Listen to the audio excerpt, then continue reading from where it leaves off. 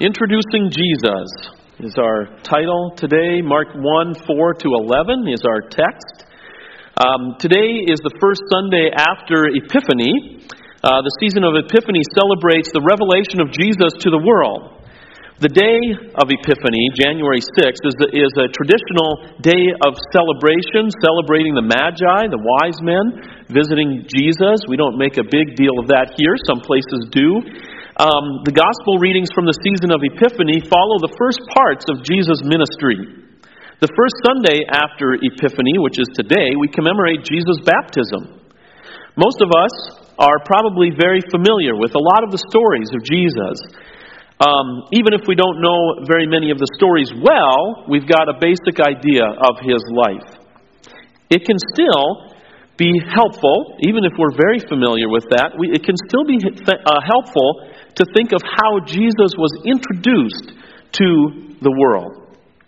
The Gospels are in one way, in the whole thing, if we look at each one of them, they're each one, in a way, an introduction of Jesus. Jesus is being introduced to us.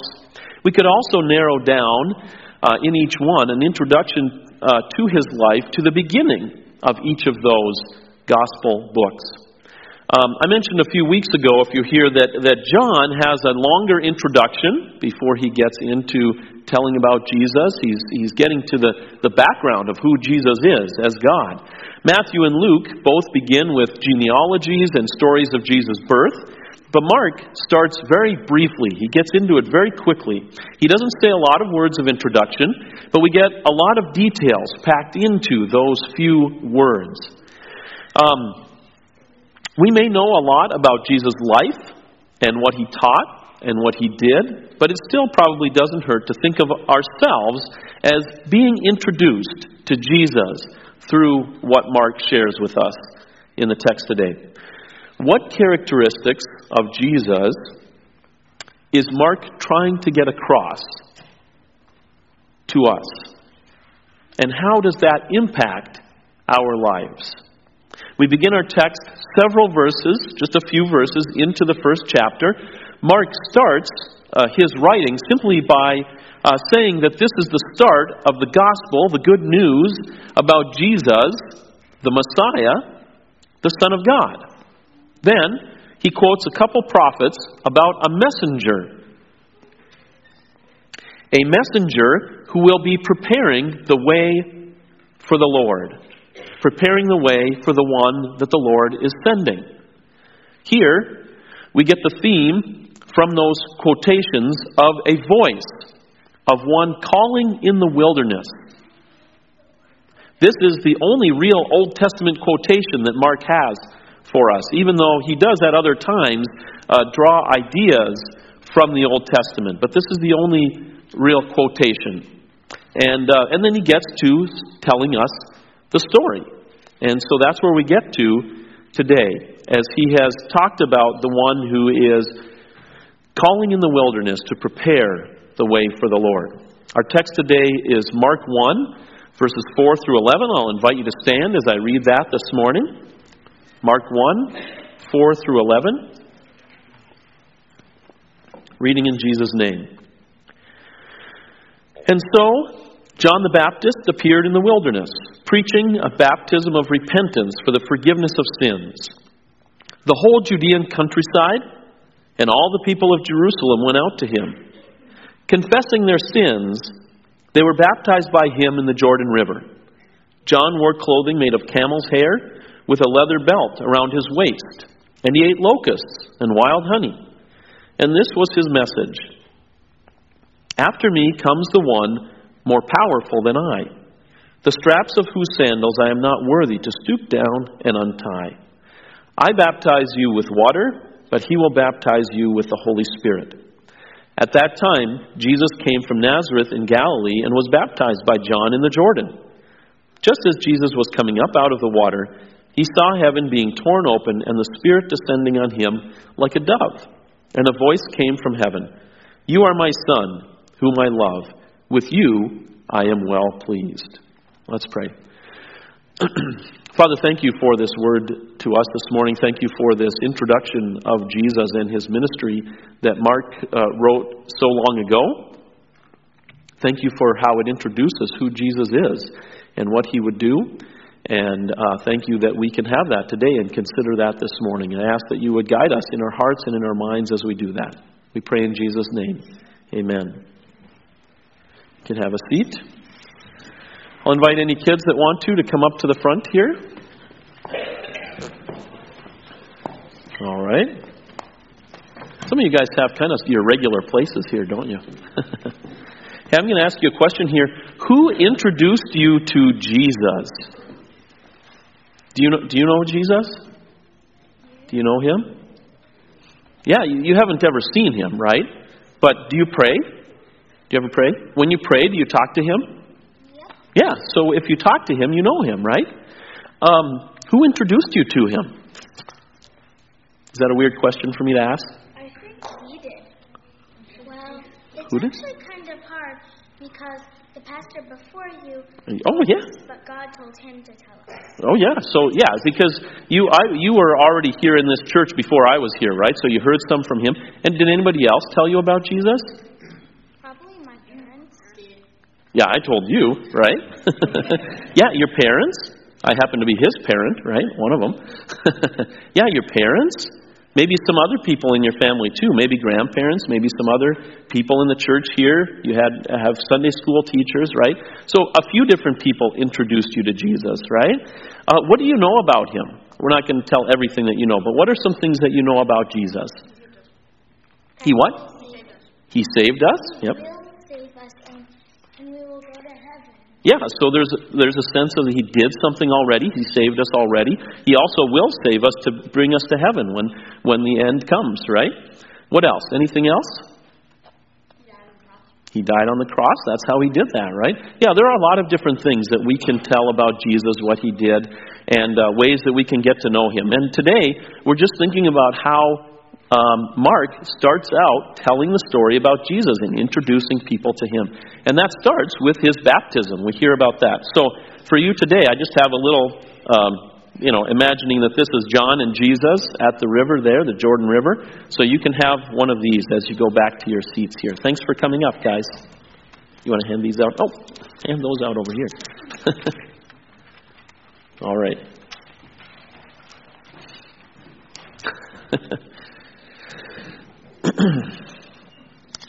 Well, we're talking this morning about being introduced to Jesus.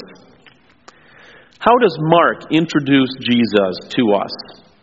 Well, as I mentioned, the preliminary verses set up a brief quotation from prophecy about what would happen in the future. And then Mark spends a few verses introducing, in fact, not Jesus himself first, but the one who would introduce Jesus to the people at that time, as Jesus came.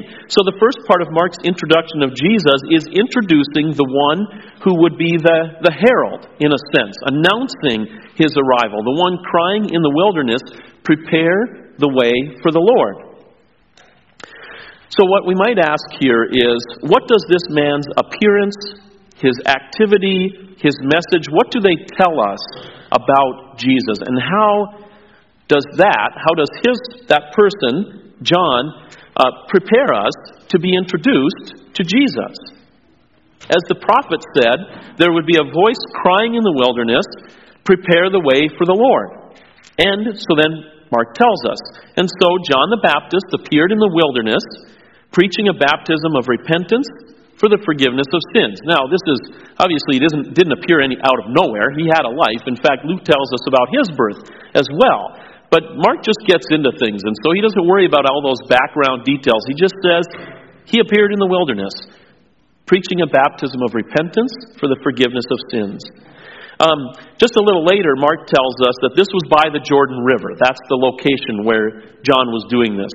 Now, this is an area that without irrigation is very barren.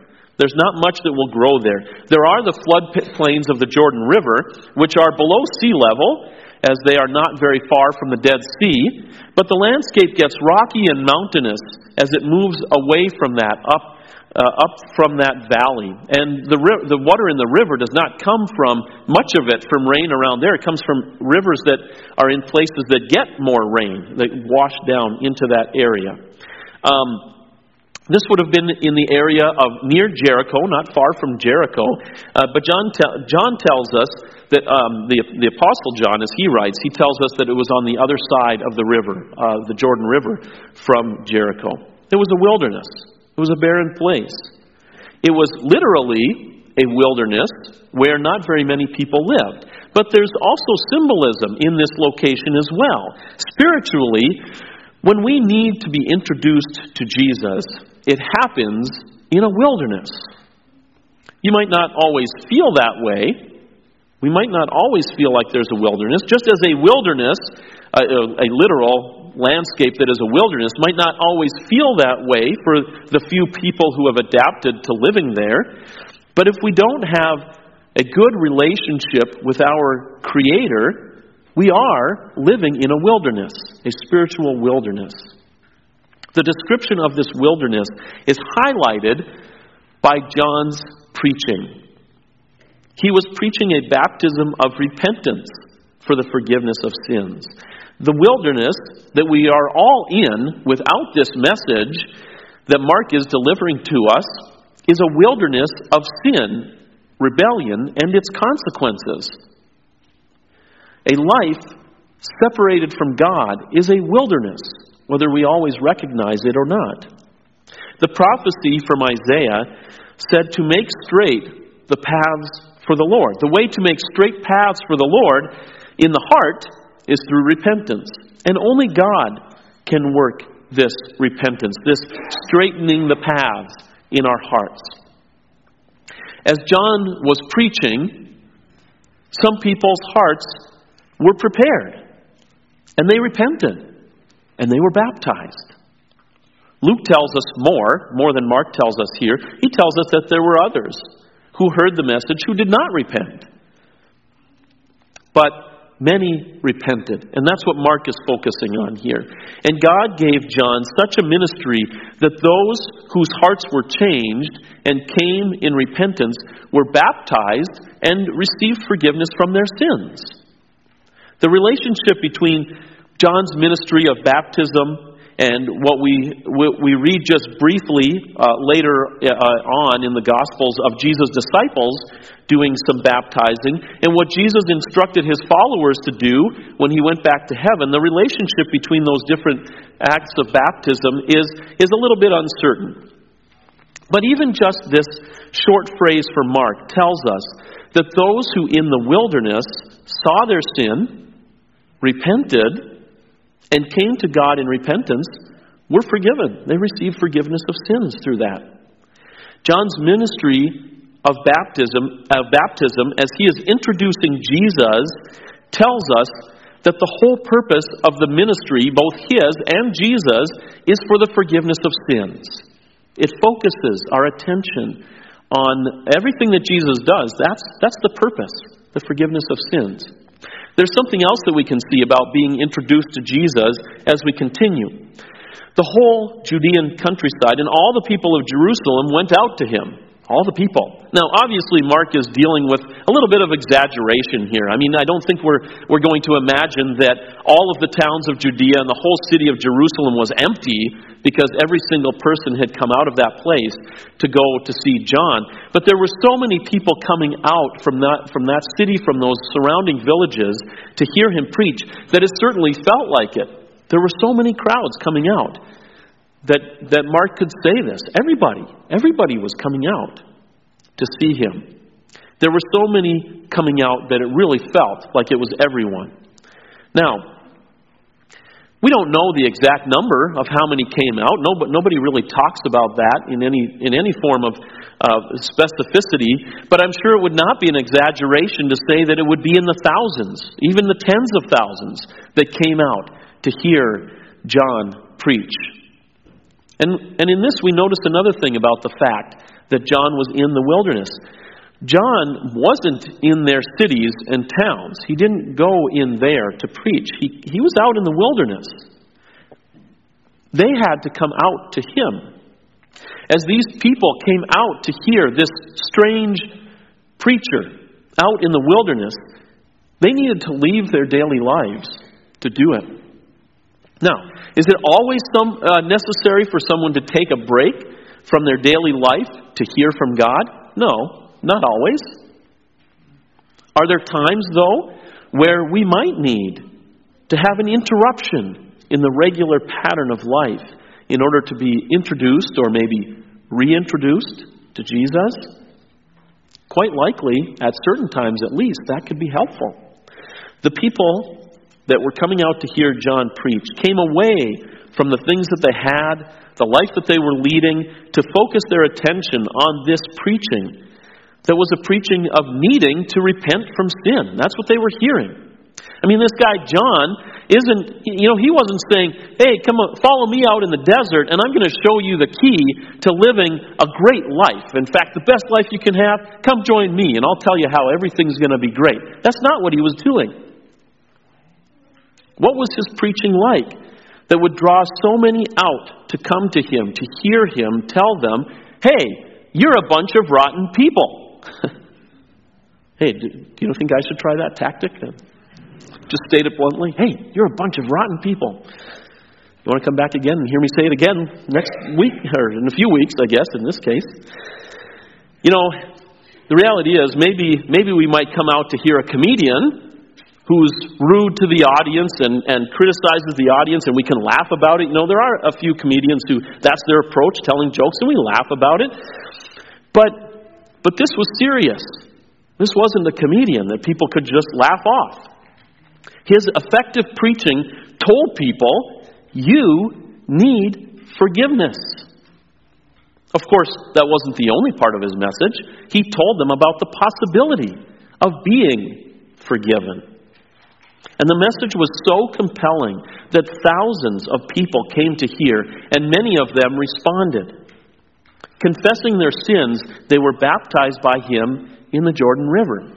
Now, it might be easy to just glance over this statement that people were confessing their sins. I certainly haven't spent a lot of time thinking about it, but imagine that. Were these people really telling their sins, their faults, their failures right there in front of other people? We seem to get the idea that they were.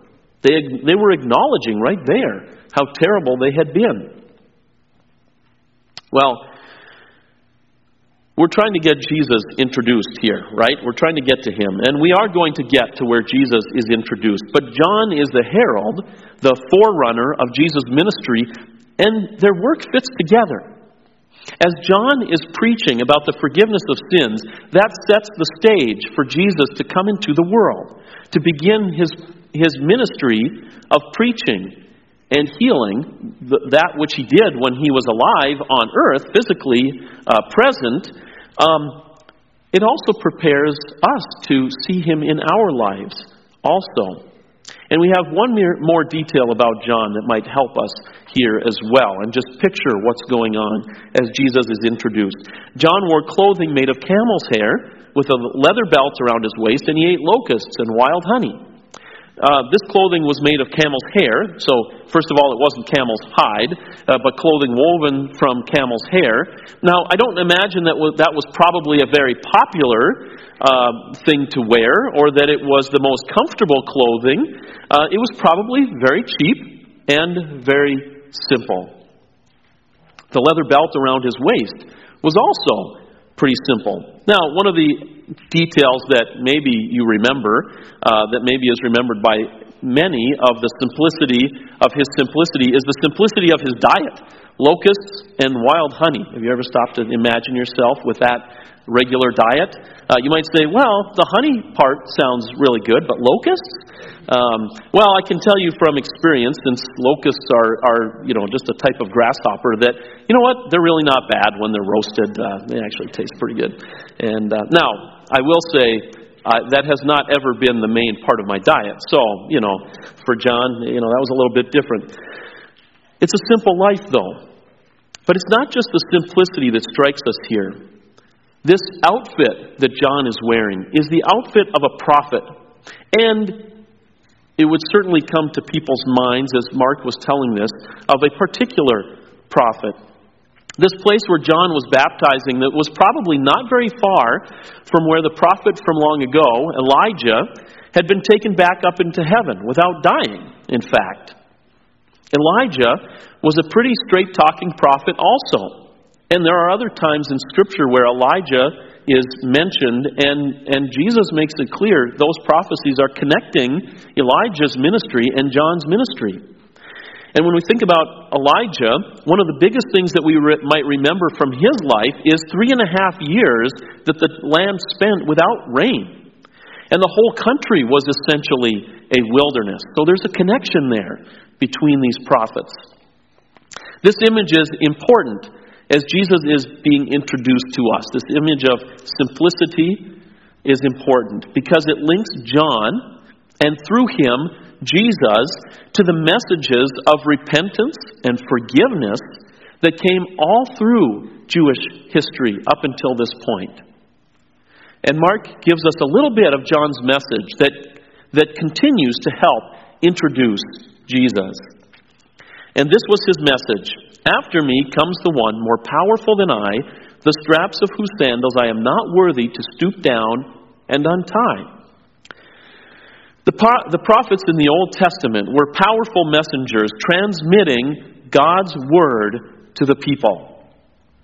John continued that role as a powerful messenger, transmitting God's word to people. And we can see the effectiveness that God gave that ministry as we see all the people who came out to hear him. But this is about all the time that Mark spends on John. John wasn't there to build himself up, to build up a following, to build up a legacy for himself. He had one purpose only, and that was to usher in the one who was so much greater than he was. So much greater was this one who would come after him that John didn't even see himself as worthy to do the most basic, the lowest job of a servant for him. He was not even worthy to stoop down and untie his sandals. And this is the comparison that John makes. I baptize you with water, but he will baptize you with the Holy Spirit. Now, this is not to say that baptism with water and receiving the Holy Spirit are different things or happen at different times. This is simply highlighting the difference between John or any other human preacher or teacher and Jesus. The difference between anybody else and Jesus. The only part that John can play in the lives of these people is to baptize them with water. Any spiritual significance that is connected with that baptism is only the work of God. Only God can do that. John can only do the physical water part of baptism. The one that he is announcing, who is greater than he is, can do what only God can do. He can give the Holy Spirit and work through the Holy Spirit in the lives of individuals. Now, this would most fully be done only after Jesus returned to heaven, but any repentance and faith that happen either before or after Jesus' life only happen through the work of the Holy Spirit. Mark, through John's words, is introducing Jesus as the one who can deliver the Holy Spirit to us into our lives. The Holy Spirit is God, and the only one who can send him or deliver him is God himself. That's who John is introducing. That's who Mark is introducing to us. That's who we get to meet in Jesus, God himself. So we transition now, after not so many verses about John, to Mark's actual introduction of Jesus himself. At that time, Jesus came from Nazareth in Galilee and was baptized by John in the Jordan. Now, Mark doesn't tell us anything about Jesus' life and what it had been like before this. He simply says that he came from Nazareth in Galilee and was baptized by John. Now, why was Jesus baptized, we might ask, if he is God and he had not done anything wrong? Why was he baptized by John?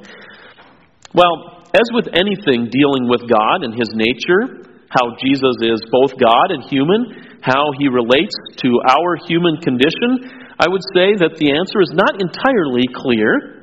But we get the sense from reading the stories of Jesus and the writing about his life after that time that in his baptism he identified with us and our sinful, rebellious condition. It becomes clear that Jesus was not baptized because of his need in the following verses. Mark makes that clear right now. He says this, "Just as Jesus was coming up out of the water, he saw heaven being torn open and the Spirit descending on him like a dove." There are a few other places where we hear of heaven being opened and of somebody being able to see into heaven in a way. How many people saw this sight in particular, we're not sure. A voice accompanied that sight, and at least we know that John also heard the voice. So there was a vision of heaven being opened. There was a voice that spoke, and John at least, Jesus and John, at least the two of them, witnessed this. Maybe many more as well. We don't know. The Spirit, meaning of course the Holy Spirit, descended on Jesus like a dove. This event in Jesus' life begins his ministry. Now, we don't have much recorded about his life before this. Really, only one incident from his childhood other than his birth. We get the idea that it was a pretty quiet, normal life. Not much out of the ordinary, except, of course, that he was perfect, so that would have maybe stood out. But a normal life. People in Nazareth simply knew him as Joseph's son. A carpenter like his earthly, or we might say, his stepfather. This is where Jesus, this event now, his baptism, is where Jesus begins being out in public, teaching, performing miracles. It begins in this event where he identifies with us and where he is guided by the Holy Spirit. This also is a mystery to us, since we understand that Jesus is God, so why does he need the Holy Spirit's guiding? Well, again, that's not entirely clear, but again, we're not going to understand all of that. But we do have a beautiful picture of the Trinity. We have Jesus, who has been baptized. We have the Holy Spirit descending on him. And then we have this voice that is clearly the voice of God the Father. The Trinity, three persons in one God. And a voice came from heaven, "You are my Son, whom I love. With you I am well pleased."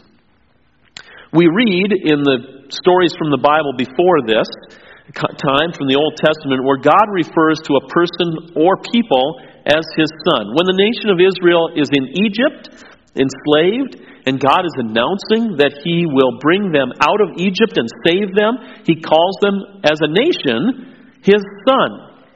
There was a purpose that this nation was meant for, but it could not fulfill that purpose because its people kept turning away from God. King David, living 1,000 years before Jesus, was promised that he would always have a descendant ruling as king. God said that he would treat this descendant, whoever it currently was on the throne, as his son. God would treat him as his son. But each of these sons would also fail. Some in very disastrous ways, even leading the people into wrongdoing, and others simply in ways that they needed to repent of. But all of them failed. Here now, though, we have God announcing that Jesus is his son, different than the others. Not someone who would fail. This is his son with whom he is well pleased. Here is God's perfect son, who would do the work that his son needed to do. He was the Son who would bring forgiveness to the world. He is the one who brings salvation to the world and also brings forgiveness to each of us individually. As in his baptism, Jesus identifies in some way with us, rebellious people. So in our scripture reading this morning, as we heard that we, in our baptism, are connected to him and his work, his perfect work for us. Through Jesus, we receive repentance, forgiveness of sins. As we think about Jesus being revealed to the world, being introduced to the world, we thank God that He has been introduced to us. And we pray that He would continue to be reintroduced to us as we continue to need Him in our lives. As Mark introduced Jesus to us, he introduced John, who met people in the wilderness of rebellion and brought them a message of forgiveness of sins. Mark briefly summarized John's message as a message pointing to Jesus as the place where forgiveness of sins and the gift of the Holy Spirit would be found. And then Mark moved to Jesus himself, declaring to us that Jesus comes to us, that He is God's Son, who has the power and authority to perfectly please God on our behalf. There is so much more that we can discover about Jesus in Mark's writing, which we will look at in some of the coming weeks. There's so much more that we can discover in the rest of the Bible as we read about God, about Jesus. But as we think about what we had this morning, what a wonderful introduction that Mark has given us to who Jesus is and what He does for us. And we will hear a little bit more in a few moments as we prepare for communion as well. Let's pray. Father, thank you for introducing Jesus to us. Thank you that we get to know Him, that we get to know your Son, who through baptism connected Himself with this rebellious people that we are. And thank you that we get to be connected to Jesus and the salvation that He has won for us with His life and death and resurrection. Thank you that we get to know Him, and through Him that we get to know you. Thank you, and I ask that you would help to reintroduce everything that we need of you, of Jesus, in our lives each day. We pray in Jesus' name. Amen.